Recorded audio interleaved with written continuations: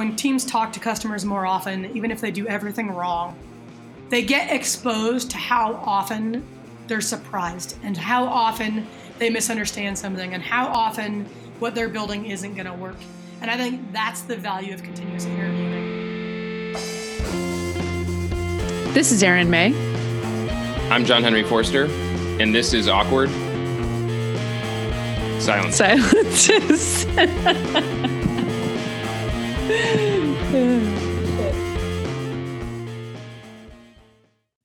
Hi, everyone, and welcome back to Awkward Silences. Today we have a special guest, Teresa Torres. She's a product discovery coach at Product Talk. That's producttalk.org. And today we're going to talk about continuous interviewing. So we know that most of you out there want to be talking to your customers more, and arguably no one knows more about how to actually do that than Teresa. So thanks so much for joining us. Thanks for having me. JH is here too.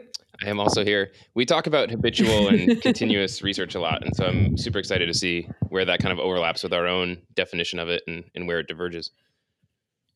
Yeah, great. I'd love to hear what you're doing today too. We can kind of build on that. Perfect. Fantastic. So Teresa, you have a really interesting background. We were talking a little bit before about your academic background, which bridges kind of HCI and psychology and linguistics and learning and organizational change. And you've worked in-house at a variety of companies, and now you focus on product coaching. So, you're bringing a lot of cool kinds of experience to bear and have been focused on this topic of continuous interviewing, continuous discovery and delivery for a while. So we're going to talk about that. Just to start from kind of the beginning, what is continuous interviewing all about? What are we trying to accomplish with this continuous interviewing stuff? Yeah, so I'll start with the continuous piece. So I think we've seen over the last 15, 20 years, a lot of growth in user experience design and user research. But a lot of that growth has been fueled by a project mindset, where when we start a project, we do some upfront research, and then over the course of the project, we reference that research. So it's this idea of research as a phase that happens at the beginning. Once we've kind of come up with personas or our fancy research decks, we then use that to go and make decisions. I think what we're finding as we kind of move towards more of a continuous improvement mindset, both on the delivery and the discovery side, is that there's always questions that could benefit from customer feedback.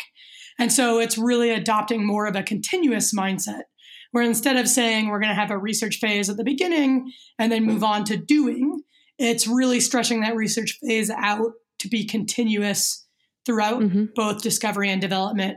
And that only works if we make our research activities smaller, so that we can do them continuously rather than upfront. And so practically, are we doing delivery and discovery literally at the same time, or different people doing different things? Is everything always in a kind of state of overlappingness? What's that look like? Yeah, so this is a big kind of ongoing debate, right? So I think the first part that's great is that first we have this distinction between discovery and delivery, which we didn't used to have. And really just elevating the work that we're doing to decide what to build. So that's sort of all in their discovery realm, and putting it on equal par with what we do on delivery to scale and build production quality products. And then I don't think they're phases. So I think the simple view is we start with discovery and then we do delivery. I think the challenge with that perspective is that we learn as much by delivering as we do by interviewing. Right? So as soon as we release something and we measure the impact, we're going to uncover gaps. And then that should be feeding back into the discovery process. And then I'm sure you've both had the experience, and all the listeners have had the experience of you go into delivery thinking you're going to build something a certain way, and then you hit a technical constraint, or it's going to take longer than you thought. And you're changing the scope and you're changing how you might do things. And I think it's just important to keep that discovery track infused as you're building, just to make sure that all those teeny tiny decisions that we make every day, that we're infusing as many of those with customer feedback as we can. I love that, where it's like delivery is discovery. Yeah. That's part of what you're saying. And then I'm wondering if the opposite is true. Is discovery is also delivery in a way, right? You think of delivering the product as that's the real delivery, but you're delivering discovery that helps you deliver. So this idea that it's all not all the same, obviously, but intertwined. Yeah, I think what's hard is I think the distinction between the types of work is really important because it has elevated discovery work, but I do think it's all the same at the same time. So if you deliver the wrong thing, have you really delivered?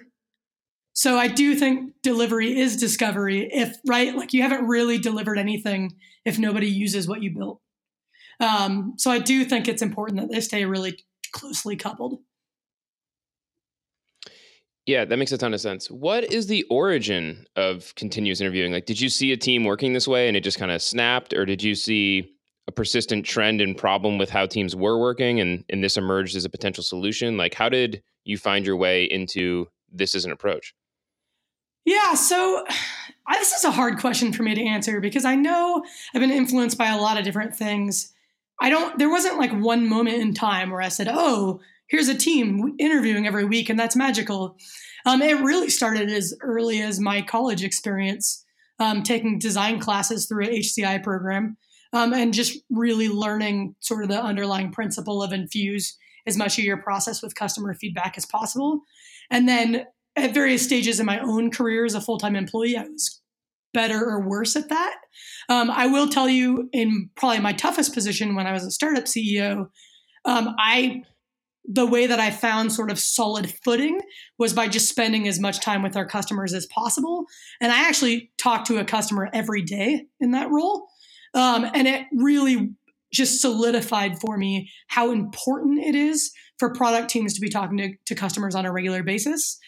So sometime after that was in 2011, I just started talking publicly. I would say things like I was at Target one time and I was on a panel and I said, if I worked at Target, I would talk to my customers every day because I can go to a Target store and find them easily. And a lot of people thought I was crazy because that seems like too much. But if you think about an interview as an hour, maybe talking to people every day is too much. But if you can do an interview in 5 minutes. And then if you work across the street from a Target store and you're a Target employee, I think it's crazy not to have those 5-minute conversations every day. And so it just kind of grew out of that. And I just started to realize, like, for a lot of teams, based on where they are, every day is probably terrifyingly scary. And every week felt like the right amount of scary. Yeah. Nice. Who out there, we're hearing about this kind of continuous interviewing a lot more. I know you talk about Agile and kind of the evolution of how products teams work. And you're seeing more teams kind of say, well, we don't have to follow Agile to the letter of the law, but the spirit of it, of kind of continuous learning and shipping is what we want to preserve and make it work for our organization. Are there any organizations you're seeing just kill it with continuous discovery in particular? I don't think we're at the point where I can say this company across the board does continuous discovery really well. I think at the organizational level, there's so much complexity that may be the wrong place to look. I do see lots of teams doing this well. So, and I think we see this across all change in industry. So, for example, like we know that Google has popularized OKRs, but I can tell you, because I've worked with Google teams, not all Google teams do OKRs well, right? We know that like Spotify popularized the Spotify model of squads and colleges and guilds. And I've worked with Spotify and I've seen that not all teams at Spotify follow that model well, right? So I think expecting a whole organization to do this really well is a pretty high bar. Like I hope we get there someday. But I think what's nice about looking at it at the team level is every individual can look at how do I help my team get better at this? And then you don't have to worry about, is my organization the perfect context to do this? Because I don't think there is an organization that is the perfect context to do this.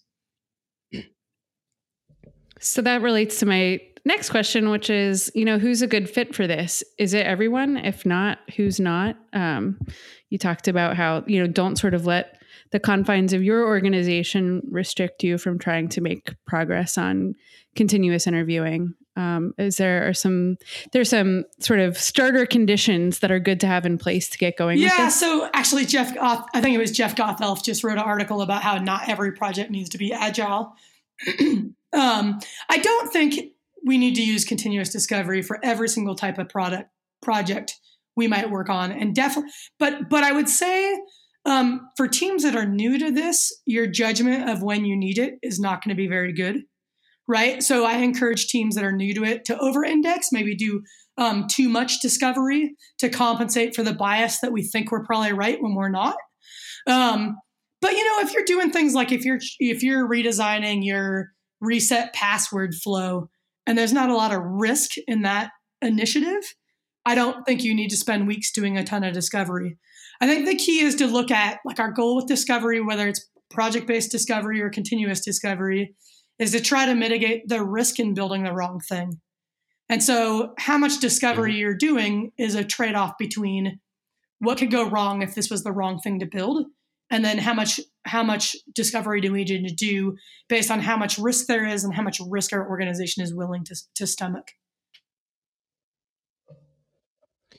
Just to make sure, I guess we level set for the listeners, the name continuous interviewing is pretty self-explanatory, right? Like interviewing people often, continuously. What does it actually like mean or look like though? Does that mean weekly? Does that vary team to team? Like, is there like a baseline definition that people should have in their head when they hear the words? Yes, I use the benchmark of interview a customer at least once a week. I think, but I really do also encourage a continuous mindset about this. If you're interviewing once a quarter, maybe focus on getting to once a month. If you're interviewing once a month, maybe try to do every other week. Mm-hmm. And even if you're interviewing every week, I would even push to, can you interview a couple times a week? The metric that I like to look at from an interviewing standpoint is, can you reduce the cycle time between interviews? So people often say, like, I've talked to 6 customers. Is that enough? I think the number of people you talk to is the wrong metric.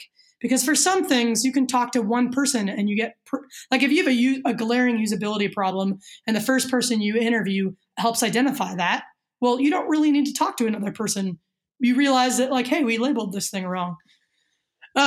Whereas other things are more complex and you might need to talk to more people. But I think this metric of reducing the cycle time between customer touch points encourages the right behavior of how do we just talk to customers as frequently as possible. And then what does it look like? It could be, I really like to play with this idea of what is a customer interview. We tend to think about it as I need to have a 3-page discussion guide and it's going to be an hour long and it's this really formal research activity. But I actually think we can do 5-minute customer interviews. It just depends on what we're trying to learn. And that based on what you're trying to learn can dictate what's the length and volume of interviewing that you do. Yeah. So let's pretend I'm on a team and we're not doing any of this. Probably most organizations are doing some and probably most are not exactly where they want to be. But let's say, we're starting from scratch and we want to be talking to customers more. We could start from kind of learning objectives. That could bring us to that project mindset, perhaps, right, too quickly. Or we could start from, this goal of getting to the once a week or something in between. But how do I kind of marry this idea of there's this frequency component and this habit component? And then there's also this, well, what am I actually trying to learn? How do I combine any of that into let's just get started? Yeah. So I think the place I would start is with the frequency is, can you just talk to a customer every week? And what you talk to them about obviously matters, but what I have seen is that when teams talk to customers more often, even if they do everything wrong, they get exposed to how often they're surprised and how often they misunderstand something and how often what they're building isn't going to work. And I think that's the value of continuous interviewing, is really just being reminded on a regular basis that our customers will always know their world better than we possibly could. This feels like one where a team hears this and they love the concept and it makes a lot of sense to them. But then it's a question of you almost make objections and stop yourself before you start of we can't do this, or we can't, what are the common objections that teams bring up as they start to explore this and try to get into it? Yeah, I think the biggest one I hear is, I'm not allowed to talk to customers. I don't know how to find customers. It takes 3 weeks to recruit customers. So I really think the biggest barrier to continuous interviewing is getting somebody to talk to on a regular basis. And so the very first thing I have teams do is I have them automate their recruiting process. And this is going to be really tailored to your organization, but I can give some examples. For consumer sites, it's really easy. Recruit from your product, right? So you've probably seen products do this where they pop up an interstitial offering some sort of value in exchange for an interview. So it could be like I worked with a company, Snag a Job. They're a job board for hourly workers. So they offered $20 for a 20-minute interview. So when you went to their homepage, they popped up an interstitial. It just said, hey, do you have 20 minutes for us? We'll pay you $20. Now, what's nice about that offer is 20 minutes is a small amount of time. And for an hourly worker who's likely making minimum wage, $20 for 20 minutes is a high value. Enterprise companies can do this as well, as long as they have people, like if you're Salesforce and people work in your product all day, every day, this type of recruiting will also work. $20 probably isn't going to cut it. In fact, I think for enterprise clients, cash is rarely the right reward. So you have to look at what's something valuable that you can offer. And it could be anything from inviting them to an invite-only webinar. It could be giving them a discount on their subscription for a month. It could be giving them access to a premium helpline. You got to just think about like what is outsized value for the ask that you're asking for. And then for companies that are like brand new and they don't have a product, or just the nature of their service, they may not be able to recruit through their product. So there's other strategies. You can use your sales and account management teams to help you get in front of customers. You can set up customer advisory boards where you require that your participants participate in one-on-one interviews. So there's a lot of ways to do this, but I think the key, like the goal that I tell teams to shoot for is you want to wake up on Monday morning, show up to work and look at your calendar, and there's already an interview on it without you having to do anything. So that conducting an interview is the same as going to all the various staff meetings that you go to throughout the week. All right, a quick awkward interruption here. It's fun to talk about user research, but you know what's really fun is doing user research, and we want to help you with that. We want to help you so much that we have created a special place. It's called userinterviews.com/awkward for you to get your first 3 participants free. We all know we should be talking to users more, so we went ahead and removed as many barriers as possible. It's going to be easy. It's going to be quick. You're going to love it. So get over there and check it out. And then when you're done with that, go on over to your favorite podcasting app and leave us a review, please. So we're talking about interviewing existing customers. Do you ever extend this kind of ongoing continuous process to prospective users or people who look like your customers for those kinds of research? Or Yeah, definitely. So I use customer broadly. It could include current customers, potential customers, churned customers. Obviously, current customers are the easiest people to talk to. Churned customers are probably the hardest. But I think all 3 groups provide unique value. It feels like another objection I could imagine coming up is, okay, we've automated this recruiting. I have 2 interviews on the books for this week coming up, but it's maybe not the right persona for the thing we're working on. And if I had known that we were going to be working on this project this week, I would have actually recruited a different profile from our user base. Like, is that something that comes up? And like, should people worry about that, or should they just have the conversation and worry about like fine tuning it later? Yeah, so yes and no. So I think when you first get started, talk to anybody. Try kind of chip away at this a bit by bit. Obviously, in an ideal world, you're going to want to recruit, like the Snag a Job example where you can put an interstitial up. You can use a screener with that interstitial, right? If you're asking your support teams to help you recruit somebody, you can give them screening questions. And if you automate your process in a way where you can decide on those questions on Monday and still have somebody on your calendar by Thursday, it gives you a little bit more of that week over week flexibility of who's the best type of person for me to talk to this week. That's obviously going to take a little sophistication in that automating the recruiting process. So I think step 1 is just get someone in the door every week. And if this week's conversation isn't the most optimal, know that you're going to do another one next week.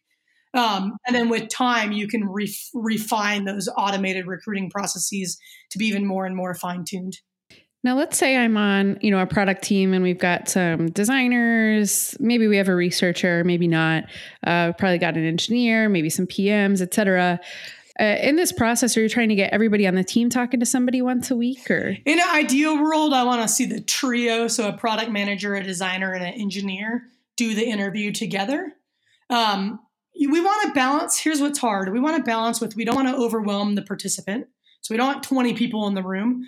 But we also want as many different perspectives as possible, because the engineer is going to hear very different things in the interview than the product manager.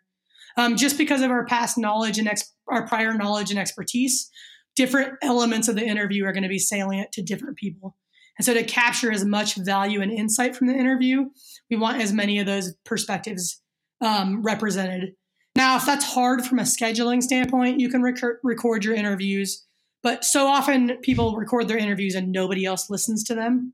So I think the key is to cultivate this mindset of we want a cross-functional team evaluating interviews. Cool. Okay, so it's interview time. My calendar is loaded up with people I can talk to. I scheduled a 20-minute interview. Teresa told me to. Now what do I do? What do I talk to this person about? Yeah, so I think the biggest mistake people make when asking questions is they develop these 2 or 3 page discussion guides. It's a whole bunch of what questions or how questions or why questions. I call these direct questions or speculative questions. Here's the thing, because of cognitive biases and just because as humans we all want to put our best foot forward, when we ask someone a direct question, we're going to get their best self answer. So for example, if I ask you what you like to watch on Netflix, you're going to tell me that you like to watch documentaries, and you're going to leave out the fact that you watch reality TV. And it's not that you're lying to me, right? You probably do watch documentaries on occasion. But because I asked you a direct question that is encouraging you to speculate about your past behavior, which is something no human being is good at, your brain is immediately going to think about an answer that reflects who you aspire to be. And so it's going to think about the one time you watched a documentary, and you're going to tell me about this great documentary you watched. So what I encourage teams to do is throw away the discussion guide.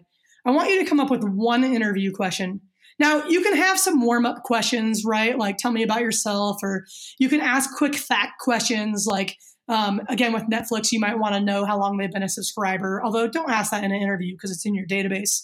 But you might have you might have some warm-up questions just to build rapport, but the meat of your interview is what I think can be driven by one question, and it's a tell me about a time when question.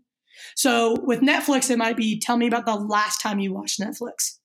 If I'm looking for something more specific, it might be tell me about the last time you binge watched Netflix.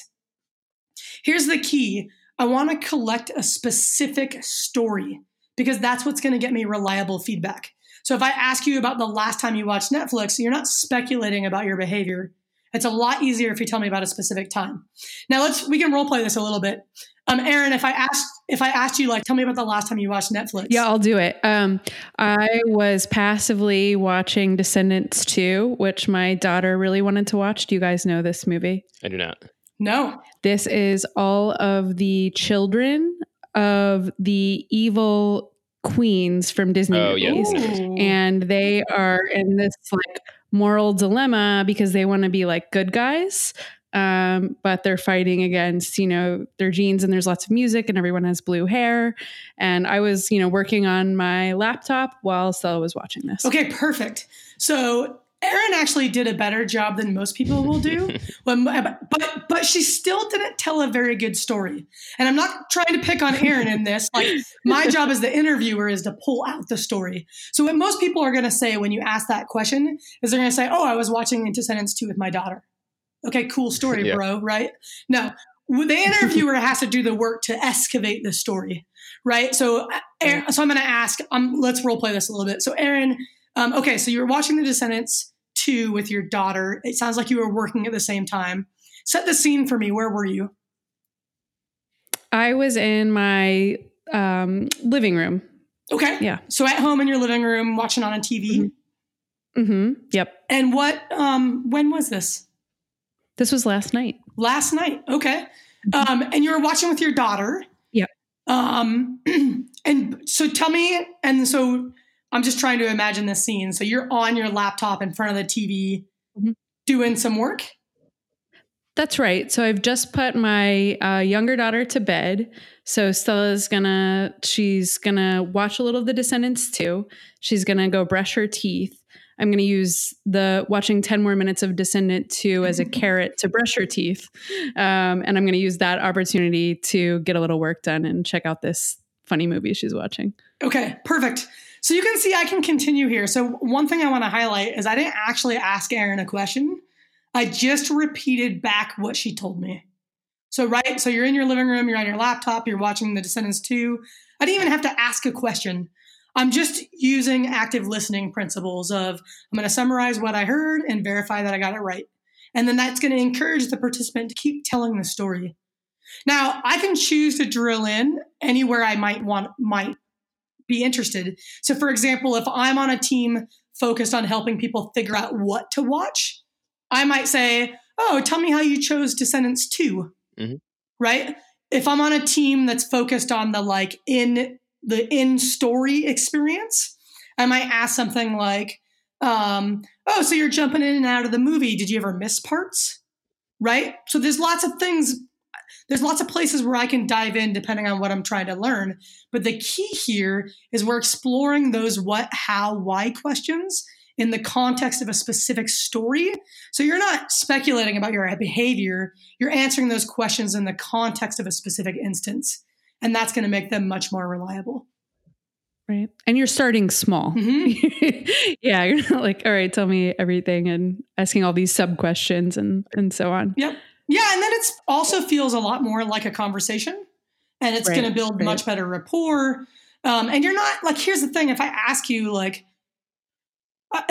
a why question, like, oh, why do you work while your daughter's watching TV? Like, we don't ask ourselves those questions. We just do things, right? And so you can come up with an answer to that question, but it's not necessarily reflective of your behavior.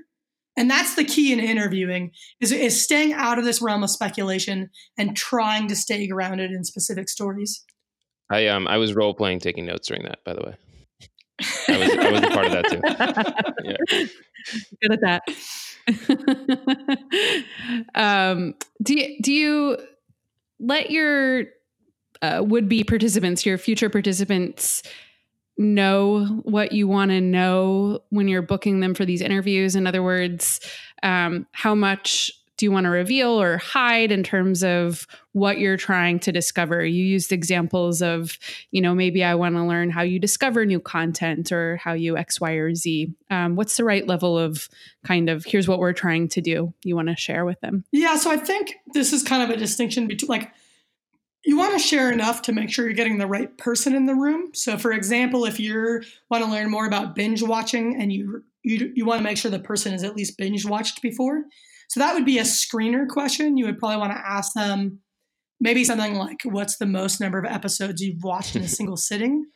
What's hard about that, again, is you might get an ideal answer and their answer may not be very reliable.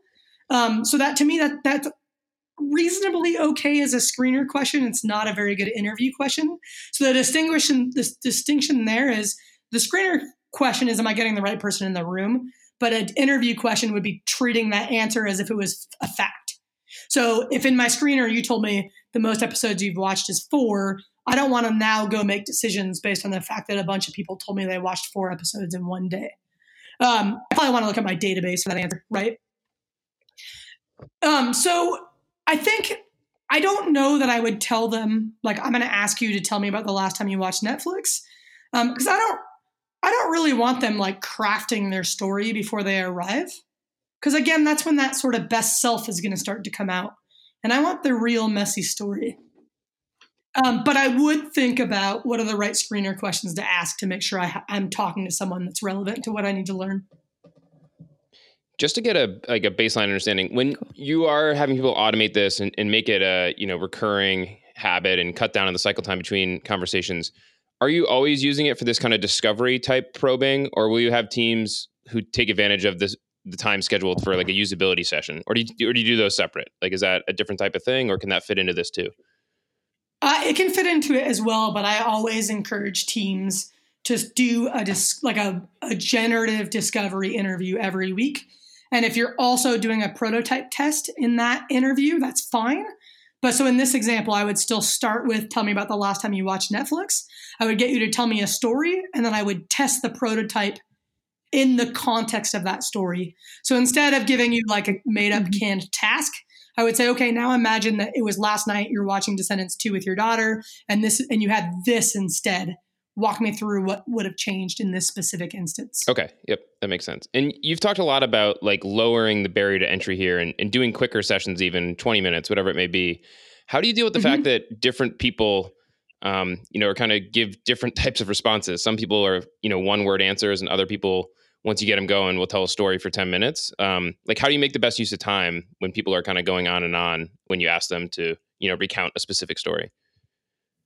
Yeah, so I think that, well, first of all, very few people are going to go on and on. I mean, I know there are those people out there that exist, but especially in an interview context, like we have this expectation that conversation is 50-50. You say something, I say something. So if all you're doing is asking a question, you're going to get a short answer. And that's where this sort of excavating the story comes out. There are going to be times where people tell a part of the story that's just not that relevant to you. We saw that a little bit with Erin, right? She went off and started getting excited about Descendants 2, which she sold me on it. Like, now I want to go see that movie. But that's not what I was trying to learn, right? So the key is you never want to interrupt your interview participant. And even if what they're telling you is totally irrelevant, they're telling you it because they care about it. And if they care about it, you need to care about it. One of the things that's nice about reducing the cycle time between customer touch points, you can have a total dud of an interview and it's not that big of a deal because you're going to do another one really soon. So I think if you keep that in mind, it helps with, hey, we only have 10 minutes and you went off on this thing I don't really care about. That's okay, because I have another interview on the books later this week or early next week. Yeah, awesome. Do you encourage teams to like right size their schedule or cadence here around maybe their other like product development, frameworks or processes they're using? So if they're doing 2-week sprints, does that change how you approach this at all? Or like, do you know what I mean? Do you try to get them into some sort of like harmonious lockstep, or this is its own thing, and how you make tickets and schedule them is its own thing, and they can be separate? Yeah, I don't get too caught up on the delivery rituals of this because I feel like they're so unique to each team. Like this is where I think Agile has gone off the rails a little bit, and it's not the Agile mindset. It's the like Scrum ceremonies, and we're forgetting the retrospective where we're supposed to change the process to better meet our team's needs, right? So like really according to the Agile mindset, no two teams should be doing the same thing because we're continuously improving the way that we work. So I don't focus a lot on like where does this fit in your sort of team rituals, because I feel like that should be completely up to you. I do like to see, like, if you're only talking about delivery in your daily stand-ups, you're probably overemphasizing delivery, like discovery. What you're learning in discovery should show up somewhere. I do think like what you're learning in discovery fits at the start of a sprint planning meeting pretty well.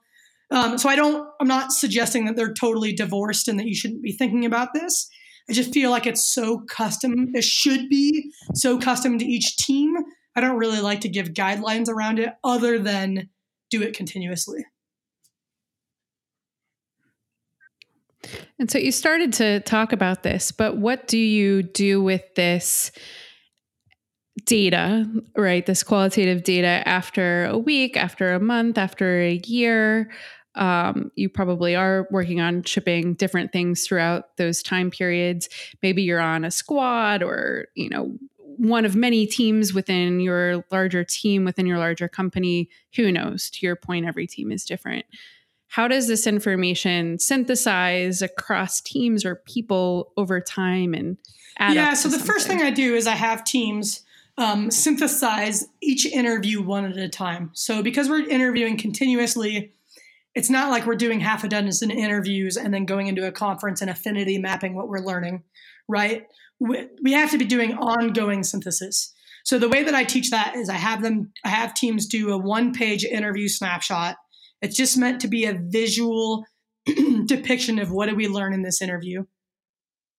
And then that snapshot becomes like almost your index. So a lot of the teams that I work with, some of them literally print these out and put them in a binder in their workspace so that when they have a question that comes up, they can flip through all their past interview snapshots and look at like, how often are we hearing this? What are the interviews we need to go back and revisit? Who do we want to talk to learn more? And it's a way to make your research really accessible and easily referenceable. And so most teams are doing some combination of some physical artifacts around this, but also a digital version that they can tag and search. So that's the first piece. And that's like, that document is what did everything we hear and learn in this interview? And then I think about interviewing as a way to discover opportunities. So customer needs, pain points, desires, wants, and you're capturing those directly on your interview snapshot. Then I have teams like periodically, maybe every couple of weeks, look across all their interview snapshots and say, what are the most common opportunities that we're hearing? And I have them map those on this visual structure I use called an opportunity solution tree. And it's just a way for a team to map out the opportunity space related to the current outcome they're working on. So for example, if, again, we'll run with the Netflix example, if I'm trying to increase the minutes watched, if I'm a consumer team focused on getting subscribers to watch more, I would look for all the opportunities across my interviews that if we addressed them would drive that outcome. And then they're mapping that on their opportunity solution tree. So you might be interviewing week over week, creating snapshots as you go. And then periodically, as you're starting to see, there's new opportunities that are emerging that we haven't captured on our tree, you would continue to update that document. And then that becomes sort of your living roadmap of here's where we are, here's what we could do, here's where we're going. Nice. Just to backtrack for a second, you mentioned when you put together that document after an interview, you mentioned making it visual. Mm-hmm. And I always think of the artifact that comes out of an interview as like a long rambling set of notes in like a Google Doc. What about it like makes it visual, or like what does that actually look like? I'm having trouble picturing it. Yeah. So I think the key for it to be visual is a couple of reasons. One is when we visualize things, it's easier for us to remember them. And then two, the goal of the snapshot is to be an index to our research. So if you're not going to read a full page as a good index. So there's a few ways we do this. I always like to encourage teams put photos of who they interviewed if they can, right? So if you're in the healthcare space and you're talking about really sensitive topics, you're probably anonymizing your snapshot. Mm-hmm. But if you're Facebook, you probably can put a photo of your consumer on your, and then different companies have different policies about personal identifying information. So of course you have to follow those policies. But you can use their company logo, or if they talk about their favorite movie, you can include a cover of that movie. But the big piece that makes it visual is when you collect a story, you can actually draw that story. So if you're familiar with like customer journey mapping or experience mapping, you can draw out the flow of the story. And doing that, one, helps you really understand the story, but it's also then a very nice, quick visual reference. And then if you look at those drawings across lots of stories, it helps you to start to see patterns across what sound like very distinct stories, but all share a common structure. Cool. That's awesome. I wish I could draw. You know what? I have this wish a lot. Yeah. So here's my comment on drawing. Like I draw like a kindergartner. I think when we talk about the drawing as synthesis, it doesn't really matter what your drawings look like. Like your goal is not to create a piece of art. Your goal is your drawing to think. Right. And I think we all have the ability to do that. And then obviously the more you do it, the better you'll get at it. And actually what I love is that sketchnoting is becoming really popular. So there's a lot of tools and videos and books about how to get good at sketchnoting.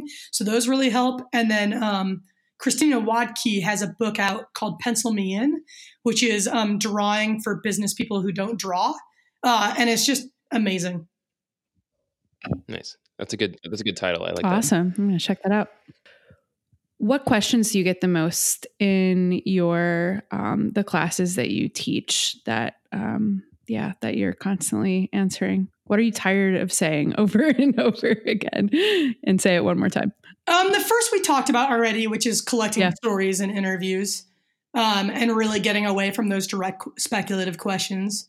And then the second, I think the hardest piece for people is synthesizing what they're learning and doing it in a way that it's actionable. And this is, I tell people, I really, like, if there was one takeaway people took from this whole interview, it's that they would recognize that interviewing and the synthesis of interviewing are skills, and they're skills that need to be practiced. So what's hard about this is we think about interviewing as, I'm just having a conversation. And you are just having a conversation, and the more it feels that way, the better you're going to interview. But all the things we talked about collecting a story, digging to excavate that story, reflecting back what you heard instead of asking question after question, all of those are skills that just take practice to get comfortable with them.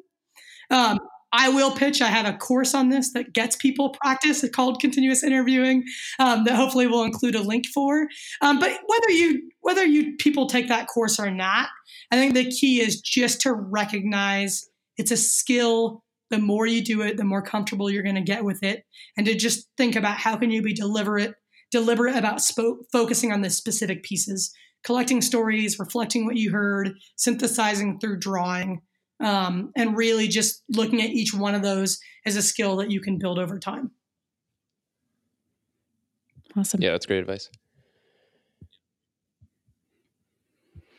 Well, I think that's a wrap. I'm going to ask one last question that I like to ask people in general, which is, what do you love about user research? What's your favorite part about it? I love that even though, like, when we do a lot of user research, it's easy to feel confident that you're like, I know my customers, I'm learning what they need. But if you do user research well, and you always cultivate this mindset of what is surprising me in this interview, you will always find something that is surprising. That no matter how much research we do, no matter how much time we spend with our customers, we can't completely know them. And I feel like the goal of user research should be to find those moments. And so I love them because it's just a good indicator that you're doing your research well. Thanks for listening to Awkward Silences, brought to you by User Interviews. Theme music by Fragile Gang. Editing and sound production by Carrie Boyd.